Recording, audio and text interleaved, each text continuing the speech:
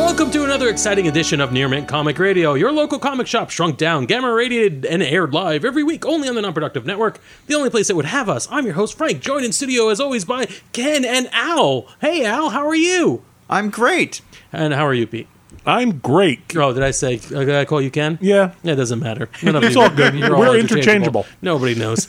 On Near Mint, we rank and review comics from best to worst. That's Mint, Near Mint, Ken, and fair report to the rest of you. And whatever to the newbies. Yes, we tell you what to read. It's a comic book podcast. You get it. This month, we've been doing the Hasbroverse, IDW's Hasbroverse, which is an interesting little love letter to a bunch of 80s toy nostalgia, really, in comic book format. I agree. Inspired by Al, who is our guest commentator during the show. At the end of the show, we're going to have some reviews from Marvel, some stuff from some independent comic book publishers, because we're really cool, and, other stuff, too. So stay tuned if you really are sick of 80s toys, because we're not. This episode, we've got a couple of books you've recommended for us, Al. Let's walk us through it. What's the first book you want us to review? This is the Spotlight book, right? Yeah, Spotlight Megatron, which is basically about Megatron comes back after being assumed dead for a long amount of time to find Starscream has led his Decepticons into ruin. And this is a prequel to the book we're going to spend most of our time on during this review, which is Chaos Theory, the 2-issue arc. Yeah. Okay. It's a good setup to Megatron's character because we get a little bit of it in Chaos Theory, but it's kind of more of a Prime story than a Megatron story. Mm-hmm. And this lets you know who that character is as we're going in. So full disclosure, I read this chronological to publication order. I read Chaos Theory first, and then got a little bit more backstory from Megatron in that Spotlight book. I think it works either way. I think it makes sense either way. So yeah, I don't even see the connection between the two books, really, other than, there's the character named Megatron. Mm-hmm. Because the Spotlight Megatron didn't really, to me, give any insight into the character that we're experiencing in Chaos Theory. Really? I did. Yeah? I felt like it did. Can you guys win me over? Okay. How would you... So, I want to talk about this in publication timeline. I want to talk about Chaos Theory first. Okay, let's go through that first. And do it as the publisher intended with a prequel. Okay. All right? Okay. So, it's around, I think, 2011 in the Transformers. IDW was... This isn't a very crossover-heavy book. In fact, I don't think there is a crossover at all in this part. It's just a flat Transformers story. And Chaos Theory tells the story of immediately after there is a little recap page. You blink and you miss it. Mm-hmm. It's just text on one of the credit pages, and we get the background that Megatron has returned after being presumed dead for a long period of time. He shows up, fights Optimus, and then surrenders, as opposed to, taking out Optimus. And Optimus wants to know why. Why has Megatron showed up again and then surrendered to him? And there's a little bit more background. They're all on Omega Supreme. They're on the missile part of Omega Supreme, who is hurling through space trying to find, I guess, a place to... Oh, they're going to fight Galvatron's armies. Is that right? Yes, that's actually right. Yeah, so that's a little... I didn't even pick up on that. It's all in the little paragraph. Yeah, okay. Yeah, that's it's not necessarily pertinent to the story going on, but it's definitely where their destination is and something going on with another event that's happening. So immediately, we've talked about it before in this review series. You have to figure out where your fans are, where they're coming at this from. And it sounds so stupid. I recognize those names, and I know what's happening. I get the idea that Megatron is the big bad, and he's been out of play for a while, and he has come back, and he's even bigger and badder. I understand that Megatron and Optimus have this this fight that goes on forever, and that it's unusual for Megatron to willingly surrender to his mortal enemy. I'm hoping that we're not getting a enemy surrenders himself on purpose because his plan was getting captured, but we don't know. And Galvatron, who in the comic, in the movie, in the animated film, was, had this weird connection with Megatron in that he was Megatron, wasn't he? Yeah, he was more or less basically Megatron reborn. Yeah, so I know that something must have happened because Galvatron is out there on Cybertron raising an army, and that sounds cool, but it creates the illusion of setting. It doesn't make me feel like I need to know all this moving forward. It's just the illusion of setting. My imagination can fill in the gaps and say, oh, this feels like a real world. Mm-hmm. So already I'm pretty much on board. And this story, I think, this 2-issue arc is really about the connections between Optimus and Megatron and this war that's been going on almost endlessly between the Decepticons and the Autobots. It's dense. It's pretty dense. It is a little bit, yeah. Yeah. Why did you recommend this book for us? I recommended this book, Chaos Theory, because it's the book that got me started reading IDW comics. Yeah. Like, Really? I will be honest in saying, like, I kind of wanted to touch on this one at least once because it's my favorite comic book. Mm-hmm. This story is probably my favorite one that I've read, that I felt came out of IDW. It's a James Roberts story that was drawn by Alex Milne, and I really like his work in this too. I think that we do not have any of the mess that we had in Wreckers. Then I feel like there's a lot more defined characters in this. Oh yeah. Every character definitely stands on their own. I can make it out. Limited characters. Not everybody's like fighting for page space. Mm-hmm. Yep. I will say this much, that was so little of a problem that I forgot it was a problem in the Wreckers. Yeah. Like, yeah. I wasn't even aware that this was a problem that had been solved in this book. Yeah. As opposed to the Wreckers. And I think that's very important if you can pull it off that way. Yep. So that you're not even conscious of the possibility of a problem. Yep. Yeah, if you look back to our earlier podcast, we were talking about the Wreckers. That was almost the nail in the coffin, or at least a big hurdle we had problems overcoming. And here, it's brilliant. It's well laid out, and that says a lot. As for the story, this is a. There's two things that I'm not quite sure about Transformers. Right. One, this newfound fascination with making the Decepticons not the bad guys. Right? There is a weird kind of like, I look at this story and I'm not exactly sure where the start point of that is. I think it may have been the animated movie, which was probably unintentional. Yeah. Or shortly thereafter, when they talk into what sparked the big war between Decepticons and Autobots, and you talk about class warfare at this point, and whether or not you were forced to be in a certain station in your life, or whether you can, you could transform and be something more than what you were designated at birth or designated at Forge. That's really interesting, but I'm almost as a fan who grew up with it, blindsided by it, because it feels weird. It feels very artificial, and we'll actually see this more in other books. And this book is not too heavy. It's the Decepticon as, am I really that bad?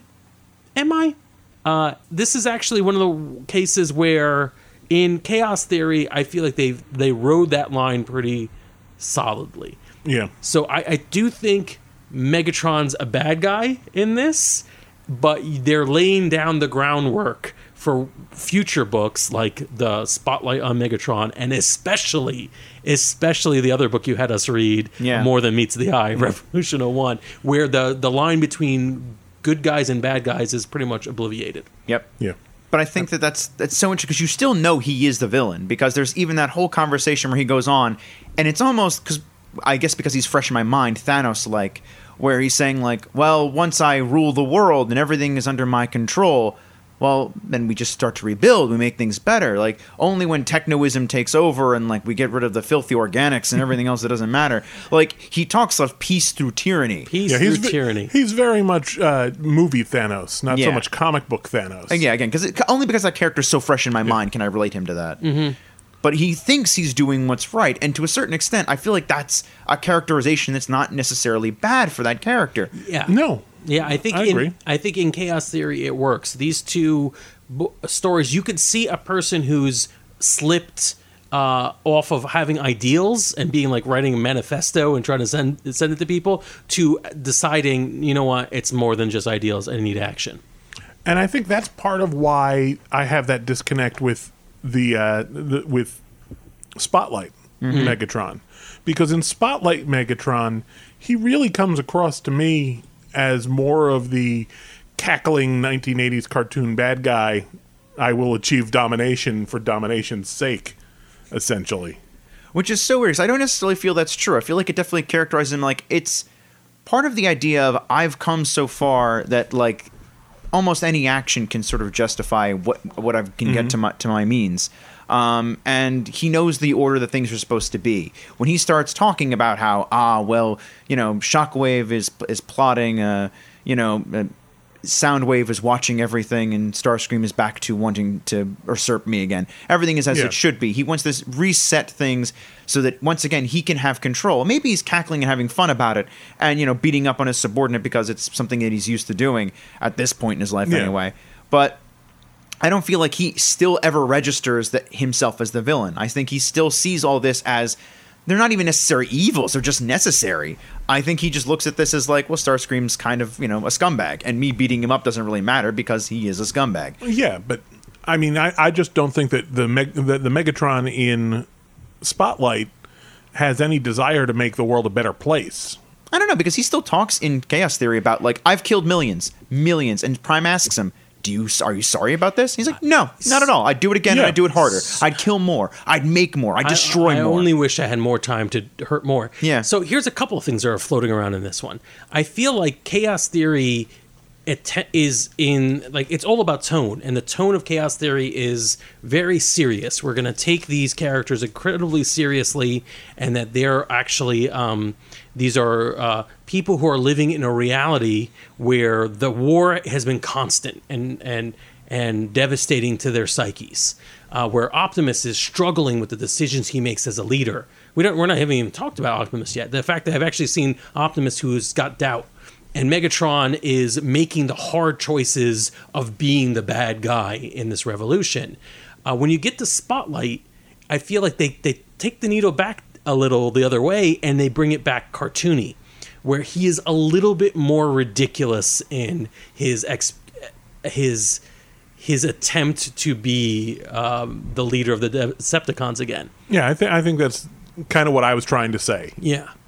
I would agree with that, and I think it all depends on the order in which you read these books, and they're not like in one arc. These are picked from various different books. They're both good stories. Yeah, and it gets even odder when you factor in More Than Meets the Eye, because that book takes the needle back the entire opposite direction. It makes it much more humorous, so much more cartoony. Yep. But at the same time, it raises that thing that just has kind of haunted pop culture for at least a decade now, more probably about 20 years, of let's re-examine the bad guys. Are they really that bad after all? It's the prequels effect, or even the more recent Star Wars effect, where there was a time when you could watch the original Star Wars trilogy, and the Empire is bad, the Rebels are good, that's it. Then the prequels came out, and what are the prequels established? Well, are the Jedi really that good after all? Aren't they a little kind of misleading? And and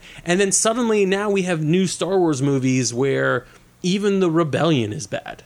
Or what are they not? They're not the rebels. The resistance. The resistance. It's just that war that goes on forever, and the war profiteers are the ones who are really. And it's a more adult look at good and evil, right? Because I mean, no war in history, very few can unequivocally be called a good and evil war, but it's still, this is Transformers. These are robots in disguise. The Franco-Prussian War, of course. But yeah, so that's what makes it feel odd when I'm reading a book, especially a very humorous book, that suddenly gets preachy about, well, are bad guys really that bad after all? I'm like, yeah, I mean, that's kind of just the establishment for the cartoon. Why do we have to re-examine this? Well, I think that's why I liked that book more, why I enjoyed that take on it. Yeah. Because I had less of a problem with it because it doesn't really feature any real iconic characters from any of the properties. You can... I'm okay questioning the motives of random Decepticon A. I can't even remember any of their names. Oh, Misfire, Crankcase. Sure. Yeah. It's like, but it doesn't really matter. So many fans are angry at you right now. If you're telling me that Megatron actually liked to, was basically trying to save puppies, then I'm upset. Yeah, but Crankcase, if Crankcase is like, I kind of know what I'm doing here, really. So I'm okay. I think we are really. First of all, we're all over the place because we keep jumping back and forth from books. Let's try and like keep focus back on. But the point is, and I think this haunts IDW and their run on almost all these properties, is an inconsistency of tone, which isn't necessarily a bad thing if you have a lot of readership. If you've got a lot of people who are really very actively engaged and they don't mind that this Spider-Man book is a more kid-friendly one, or this Batman book is a more kid-friendly one. But it's a little odd when you are picking up a Transformers book and you're like, I don't even know which Transformers I'm going to get in this. Am I going to get like Rescue Bots? This is for kids. I'm going to get this as serious for adult man babies who want to see serious things with their toys, or is this going to be some sort of weird in between? For me, of the books we've read, the Chaos Theory, the 2 issues of that, knocks it out of the park. I like that tone. I do too. I really enjoyed. These are characters I know very well, and this is a story being recontextualized in a way that I wouldn't have necessarily thought I would like. The original meeting of Optimus and Megatron. And I really think they did a good job with that. I think they did a great job. And it takes place in a way you would never really expect it to go into. And it's that weird moment when like you realize one sort of inspired the other to be who they are, and like who would call that? And I like that they respected the minutia of the original source material. I like that they respected that I took the time to learn who Orion Pax is. Yeah. And didn't screw with that too much. No, not really. Right. They made him a cop, which isn't really necessarily that much of a far stretch from what he was before. No, and you could have even fit that into his origin with a little bit of retconning. Yeah. And I love the pacing of the story. I love how we have one that's current, that's happening in present time, and then these flashbacks as they were woven in and out of the story. I think it's really nice. That there's a powerful moment of doubt Optimus has, several that are really good. Him passing off the Autobot Matrix just long enough so he can know if his decisions are his own, and that the concept of that is fascinating to me. Yeah, because you think about it, like it provides him wisdom and all these things from the primes before him, and like there's that. I like the idea that like, well, you know what? Can I do this? Can I be a leader? Let me hand this off, and I'm gonna make this because this is gonna be one of the hardest decisions of my entire life. I need to make it. I think there is a certain amount of wish fulfillment in there. That us as humans can't experience. It's like, what if I take off this aspect of myself? Would I still be the same person? Yep.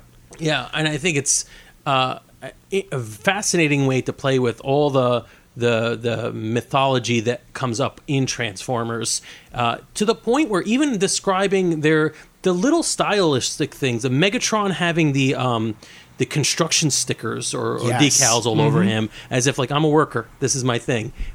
Really amazing. And frankly, there's 2 books that make me think about this. Never really thought of the nature of a robot that transforms what it is, and what it can mean for humanity, for a human reader who's thinking about like whether you are who you are when you were born, or whether you have the ability to break out from what you were assigned. And I think that's really interesting. Because you think about it, like, he's done horrible things, but he has gone far beyond what anyone ever told him he could do, which is, you're a minor. You will live and you will die. And he's like, no. Again, what he's done is inexcusable. He's a monster in the galaxy, and like, there's a reason why there's this huge like galactic government or universal government that's deciding, hey, a lot of people have died. You got to provide someone to blame for this, and like him being that person, like it's still sort of oddly inspiring to be like, this can be anyone. Right. Yeah, I agree. Yeah. It's a very interesting book. I'm prepared to give it a rank and a review. As am I. Pete, you want to go? I will start off. I'll give it a near mint. Very good. To be honest, I really enjoyed this story. I think if you're a Transformers fan, you're gonna, I think, love it. I'm gonna give it a mint. I think it has my favorite comic scene of all time, which is Optimus Prime going into the Senate and giving that speech. I think that is still powerful even now. Like, after rereading it a few years after having read it again, it still works for me. It is a mint. It is my favorite comic book Very ever. Nice. Very cool. Very cool.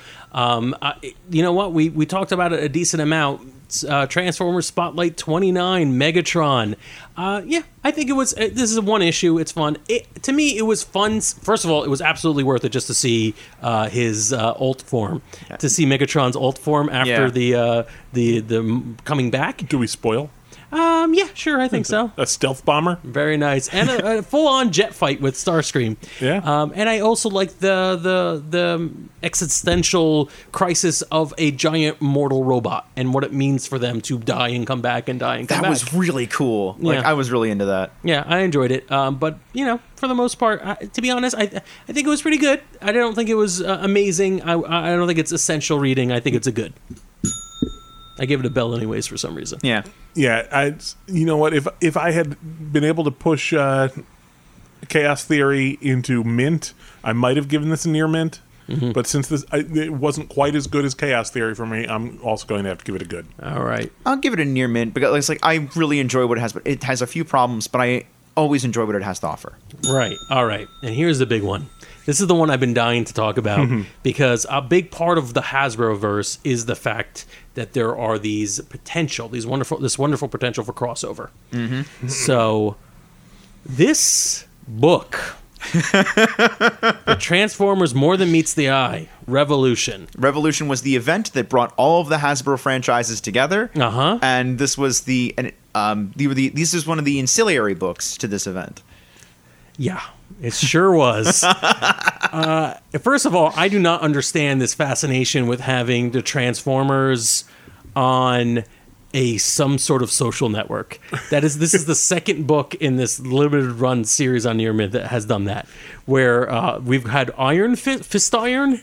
Fizitron. Fizitron was the Reddit name of one of the Transformers from the first, and this one they've got some sort of like Conversation. Oh my god! So the basic premise of this is, and the one thing that did not deliver, and I don't understand this at all, was for some reason Grimlock is been adopted by a rogue group of Decepticons. The war is all but over.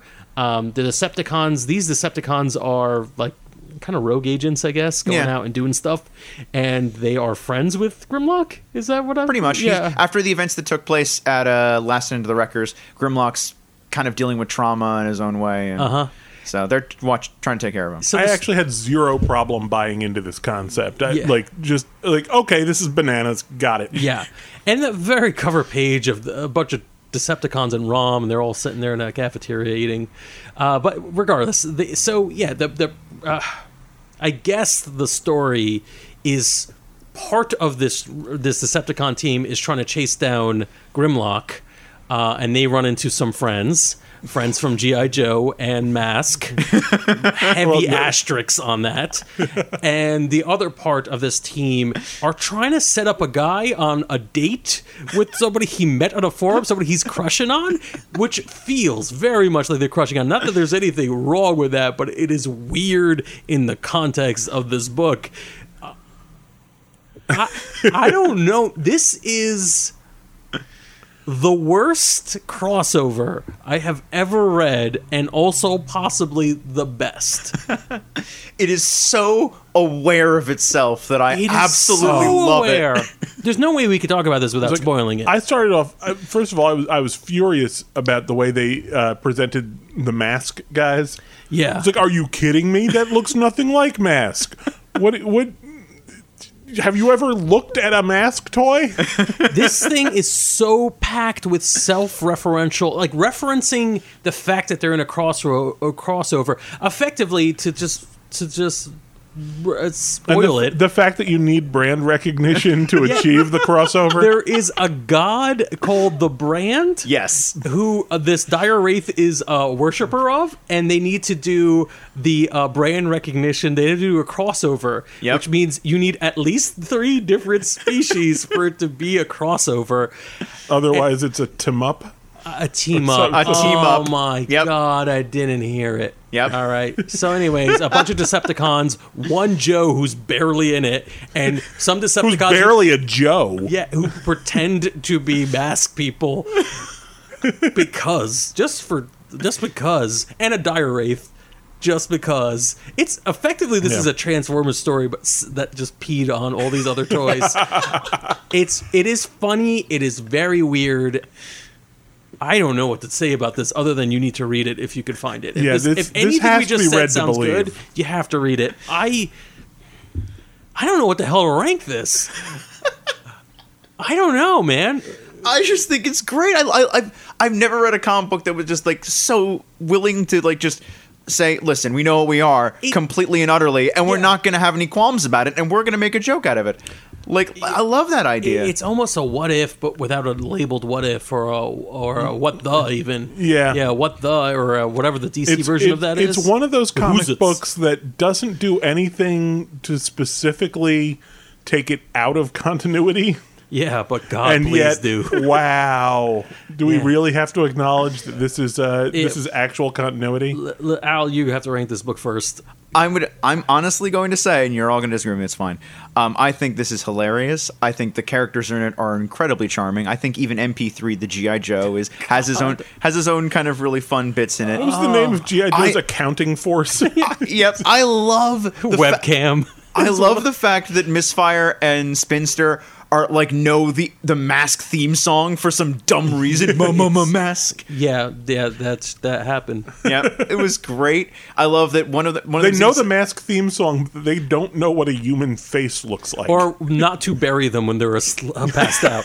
Listen, you got to read this book. What's your ranking on it? I'm gonna say it's a mint for me. I love this. Oh my book. God, the bell didn't even work all the way through. Pete, just say anything. I Just don't get- understand this book enough to give it a Right? mint. I'm sorry. Oh, did you say mint? I It's a said- mint. I was going to say I'll give it a near mint. All right. Wow. Amazing. I am gonna go mint. I literally didn't know it till I said it right now. It Yeah. is weird. It is, but like I think it's sort the of best iconic. kind of weird. If you have any interest in any of these properties and maybe some reservation, I think you'll like this because it's like, all right, yeah, you also thought it was weird that they were doing these toy crossovers. My lord. Well, this was fun. Thank you very much, Al, for suggesting No it. problem. I think we're gonna keep on it. I think Hasbro's coming back with the new stuff soon. Right? Yeah, Hasbro's ending its entire universe with the big Unicron event, which I'll come in at some point or other and let you know what I think about it, either on air or off air.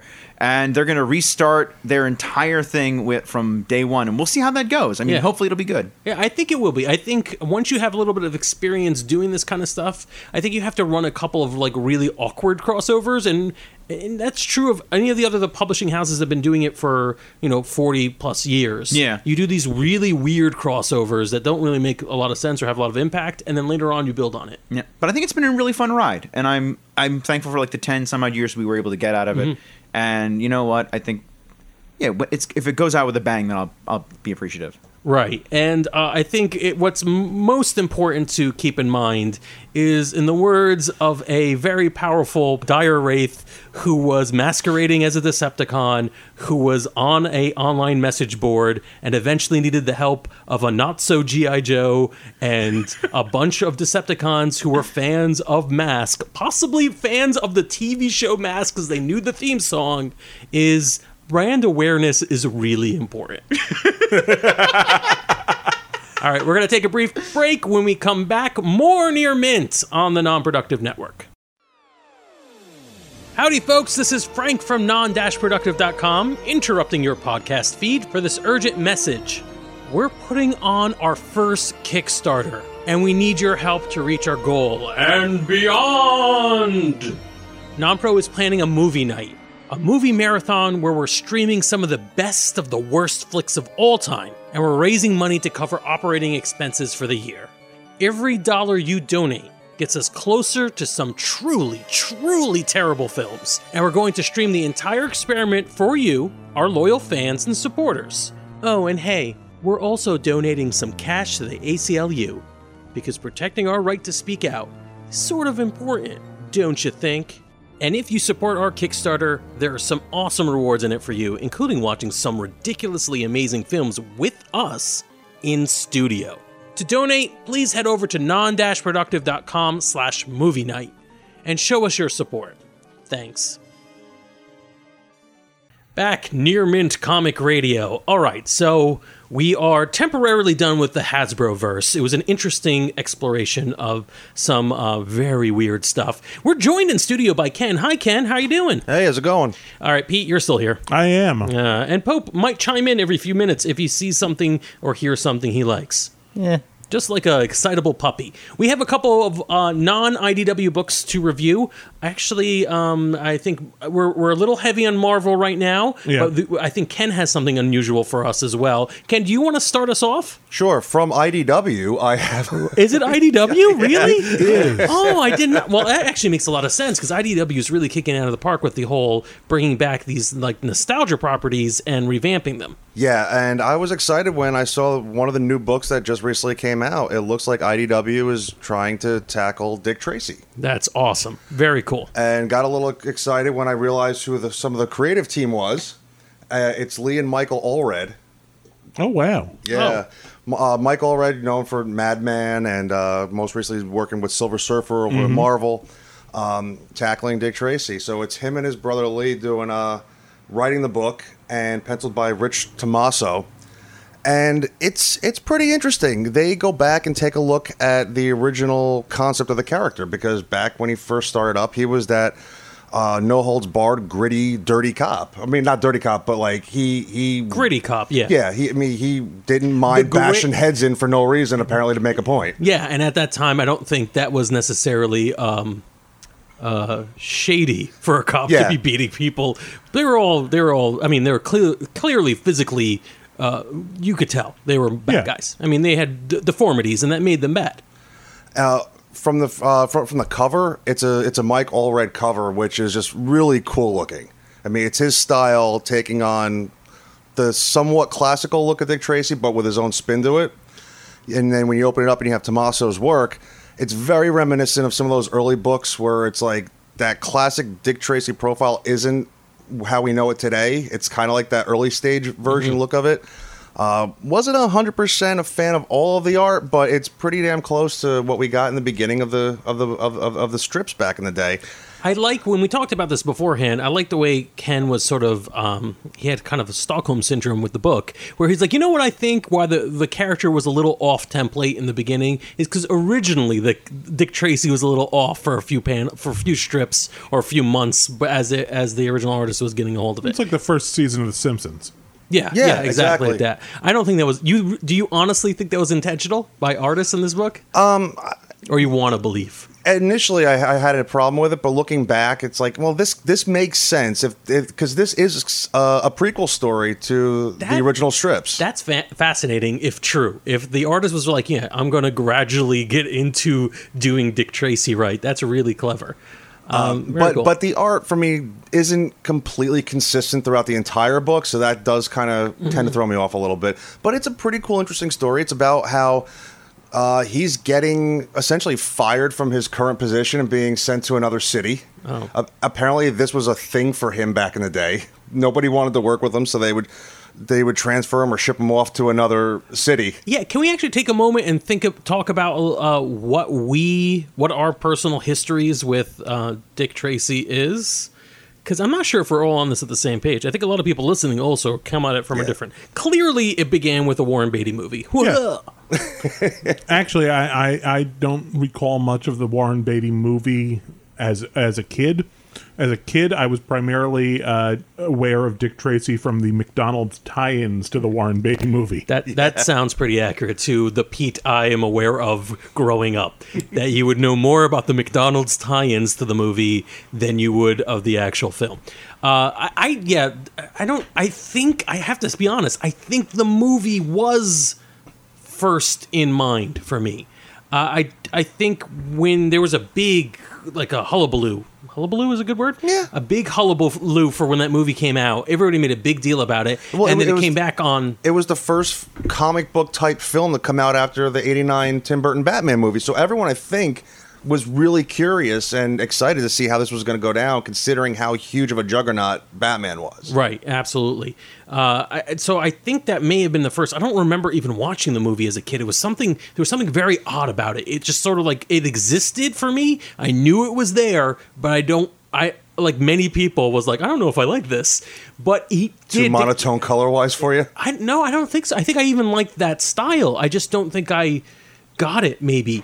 And it wasn't until the animated series, there was a new Dick Tracy animated series that came out right around the time. It was a tie-in to the movie, and that's what I watched. Really? And I that don't made remember me that. aware of this like legacy comic. And that was actually one of the big reasons why I went into got into like older comics that weren't around. Believe it or not, I'm not 120 years old. I was not around when Dick Tracy was originally published, but I don't think I was. We'll have to research do some that carbon one. dating. But yeah, so like that's and it was just the radio wristwatch and everything. It was really cool, even at that point it was totally retro. For when we were kids, it was already retro. Well, it's funny you bring up the wristwatch radio because even in the old strips, periodically, if you remember in those strips, they would have little arrows at one point that would have words in there that explain like what they were doing, and it would say like two-way wrist radio or something, so you knew what he was using. They do that in this, and the only weird part was, I guess this is also contemporary. Because at one point, they actually have one of those arrows to show that a villain is disposing of a burner phone. Interesting. So, yeah, trying to figure out where this takes place is kind of... Is it a little bit like Batman the Animated Series, where it's it exists somewhere in Art Deco land? It is. That's almost exactly what it is. So it's interesting. But one of the best things was he goes off to his new town to join the department, and we, as the reader, knows that all the heads of the city, the commissioner, the mayor, the chief of police, are all corrupt by the mob. Mm-hmm.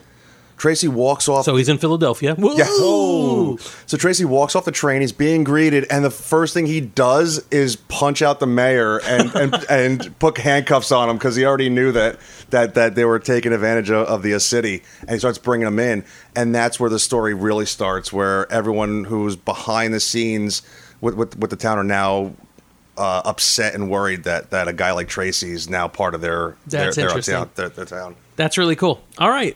So you're the only one who read it. So give us a review. Do you recommend this?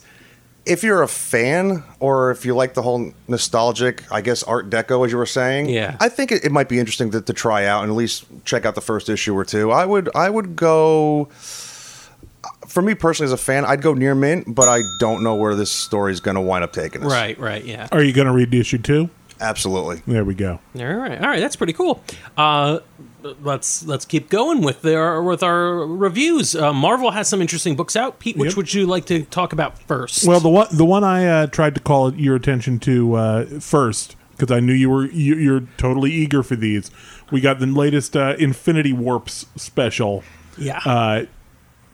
Which is Weapon Hex. Weapon Hex. Yeah. Thank you. I was struggling for it. First of all points for the great name. I think awesome name, good. And I really think a great character design. Just looking at something that seems like an obvious mixture of Scarlet Witch and X-23. X-23. Yeah. Laura's back to X-23 now, I think, now that Wolverine's alive again. Right. So I've really been enjoying these Infinity Warps. This is obviously part of the Infinity War special, these spin-off books that show the aftermaths of Gamora having the Infinity Gems and crushing the Marvel Universe in half. Mashed up a whole bunch of characters into these weird amalgams. Oh, wait, we're not supposed to say amalgam. Of course. So let's talk about some of the features in this issue. Yeah. I guess we could go full spoiler, at least for a couple of minutes. For those of you who are here for the review, I'll say that not their best work in this case. I tend to agree with you on that one, Frank. And it's a continuation story, one of the few that gets a second issue, so a little disappointing on that front. But okay, now we'll go right into the spoilers and talk about it in detail. What are some of the things that pop up in this story? First thing is that creature who is, I cannot pronounce it's Mephisto mixed with the other guy with the Chthonic? Oh, God, you're right. I forgot it wasn't even... I don't know how to pronounce that. It's that demon. Chthon? Yeah, Kython? Kython. Something like that. Please don't sample that, because that will probably summon something. if you play it backwards. Yeah, it's the demon, the MacGuffin demon that is the thing that the High Evolutionary mashup is trying to summon into the world. Yeah, I'm not even sure who the High Evolutionary is supposed to be mashed up with here. Yeah, so that's one of the big drawbacks for this book for me is I don't recognize most of that's the fun of this, is to see how they mash together characters, and I could tell that it's happening, but I don't know who they are. This one really feels like they wanted to write an X-23 story and just pounded in other elements. They shoehorned, if they could. Scarlet Witch as best as they could. And the basic story is that they're in some sort of gothic part of the world. They're trying to summon a demon. It does claim to be Mount Wundagore. Yeah, and they're trying to summon a big demon god for whatever reason, and they need a perfect vessel, and that perfect vessel will be this girl who is effectively X-23 with a little bit of Scarlet Witch in there. There's some elements of the Scarlet Witch Quicksilver backstory in this. The raised by a cow person, the High Evolutionary kind of shows up. They didn't really explain much about. I forget what they call Bova in this. Yeah, something else. But does she appear to be a vampire cow? There is a lot more. There's pointy teeth. They've doubled down on the Transylvania-ness. Yeah, I may be imagining this, but I thought at one point she was wearing a cape. The whole thing is jam-packed. Yeah, no, she's definitely wearing a cape. Okay, good. Like a Dracula-esque. It has a Dracula cape and fangs and what have you. The whole thing, it just doesn't, like, none of the little elements really land. Bavel is what they call her. So I'm not even sure who that could be. Yeah. I'm at a loss for most of these things. I feel like at one point the Sons of Guns, was it? The Midnight Guns. Which was Midnight Suns, and you see some mixture of the various, like there's Punisher and there's Ghost mixed Rider. with, I guess, Damian Hellstrom, maybe. It's just they're none of them are amusing. None of them are, like, not even clever, and they're a little deep. There's little inside baseball. Real deep. You have to be a real dyed-in-the-wool X-23 fan and Scarlet Witch Midnight Suns. It doesn't sound fan. like a frequent mix. No. So most of these references did not land. I'm not even sure who Hellhound was. It looks a little bit like Sabretooth and maybe I was thinking Magic. Magic? It looks like Magic, like and then Sabretooth? Ilyana Rasputin. Yeah, and then maybe Ilyana Rasputin and Sabretooth, I think. Yeah, and just some of it and the entire premise of them, giving birth to the perfect vessel, who is a little imperfect, and then the mother, who I have no idea who that's supposed to be. That I don't even think that she's mashed up with anybody. It's just what's her name, Kinney, who helped create X-23. It's basically the same origin thing minus the magic. Yeah, it's very odd. I'm not exactly. It just. There's a certain expectation that we've gotten in the last few Infinity Warps that there'd be a little bit of like levity and just off the wallness of just throwing things against the wall and see what sticks. And this does it. It has all those elements. It like followed the numbers, but it didn't land for me. See, here's the thing. I think this is the first one that we're reading that we're not really at all familiar with any of the backstory for both characters. It's like Scarlet Witch has always had this kind of nebulous shifting. There was nothing really iconic about her origin. I would say that I'm pretty familiar with Scarlet Witch. I'm not as much as X-23. I bet you anything you're not as familiar as you think about Scarlet Witch. Oh, I know that they keep changing it. I know most of the. I think I know a lot of the variations, but I'm not convinced. This is this isn't for me. I do think there's something lacking in this. I think they definitely did a lousy job of making it accessible for people that aren't fans. Yeah, and the reason why I'll go above and beyond and say it's not necessarily accessibility, which is we're probably spending too much time on this one little throwaway book. Fair enough. But it's the idea that her mother, the woman who chose to give birth to a vessel so that it could be used to summon an evil god from beyond, grew attached to her and now wants her to follow her own way. It really felt arbitrary. Like, why? What makes you think this child who was raised in an evil castle by a mad scientist and many mad scientists, You would happen have to be a mad scientist. would happen to have a conscience that would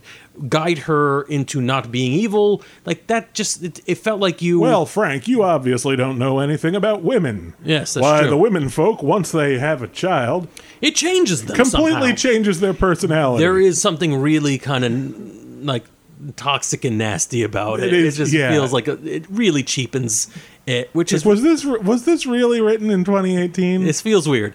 So the whole thing kind of just wraps up in and there's somebody gets refrigerated. I don't even know if you can be refrigerated if you're in one issue. And the last thing, the big reveal was just ridiculous, and not in a way. It was the closest thing to being ridiculous for being fun. Although you're gonna have to guide me a little bit on this one. Speed Weasel is definitely there's Quicksilver's younger sister, but Weasel. It's there a a reference to Laura Kinney's. I guess you could consider her a younger sister. She's another clone of Wolverine. Oh, all right. But they call her Honey Badger, That's which is. It sounds stupid when I tell it to you, but if you actually read the books, it's adorable, and the awesome. character is amazing. all right. The character needs to be all over the place. Well, this book has at least one more issue in it. I don't know if I would read it. I my ranking for this is it's a fair. I really like these Infinity Warps. This one just didn't feel like it did anything for me at all. I think I'm going to agree with you on that. A fair. I can't quite give it a good. Yeah. I will probably read the second issue, just because I'm intrigued by the fact that I love the Honey Badger character and I hate Quicksilver's character. So I'm going to be curious to see how they combine the two. Interesting. Yeah, that would It's be like cool. it's such a disconnect for me that I want to see where they go. Mm-hmm. But if it weren't for my personal attachment to those characters, I would not bother. And I like what I said. We've been spending a lot of time on this one book, and it's generally not a good idea, especially when there are these like little quirky books, and there are so many better little quirky books. Like, what if Marvel Comics went metal with the Ghost Rider? What is this thing you showed me? Ken, did you read it? No, I didn't even know You this one have existed. to I know read that it. they're doing a whole bunch of what ifs lately, but Oh my lord! is this like them just taking a jab at Dark Knight metal? No, this has nothing to do with metal. Yeah, like the DC Comics I thought story. the same thing Ken did, though. At first, I thought, is this going to be an attempt? Not even an attempt to replicate it, but like just sort of tongue in cheek. And I think maybe there was a little bit in the naming and the titling of this, but it's amazing. This book is everything you want in a goofy, stupid book. This is a in comic story reference to the publication of the Kiss comic, the famous Kiss comic. From Yes. the 70s, late 70s. Yeah, probably late 70s. So, I don't know what else to tell you. It's about this metal band from Latveria. Yes. A death metal band from Latveria, so that's amazing already, called Hassenwald. Their visit to Marvel Comics publishing studios. And they're on a tour by their latest Marvel intern, Robbie Reyes. Which, like, it took me a long time to figure out what was going on, and I'm not 100% sure, but I don't care. It was wonderful.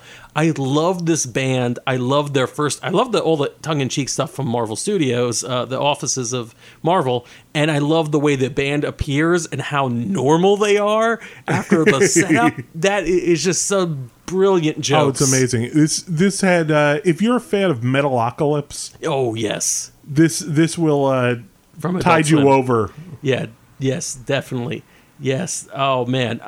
So much of that like crazy death metal imagery. It's like a band that definitely buys into its own mythology, like a death metal band that buys into its own mythology, but to an extent, because they're still really excited about getting a tour of Marvel Studios offices. And even the type the of one fan guy they are. is. Yeah, one guy is the big fan, and the other guy's like, I've seen the movies. And I'm like, that's genius. That's wonderful. an abrupt end. I did not expect that ending. No, and it just cut off. Especially when the title page promises 166 pages. Yeah, I'm not happy with that. But you know what? I'm okay with it because I don't know where else they could take that would make me happy. Yeah, I mean, it was like this was what you want, and honestly, listening to a lot of metal music. Mm-hmm. And these storylines that they tell through metal music, you never really get very good closure on anything. Sure. This was just perfectly metal in every way. I'm glad they're having fun with What If, and I'm going to give this near mint. I really enjoyed the hell out of this book. I'm glad you made me read it. It's amazing. Go ahead and hit that again because it's going to be 2 near mints. Nice, very cool. All right, this is a very good episode. Thank you very much for joining us.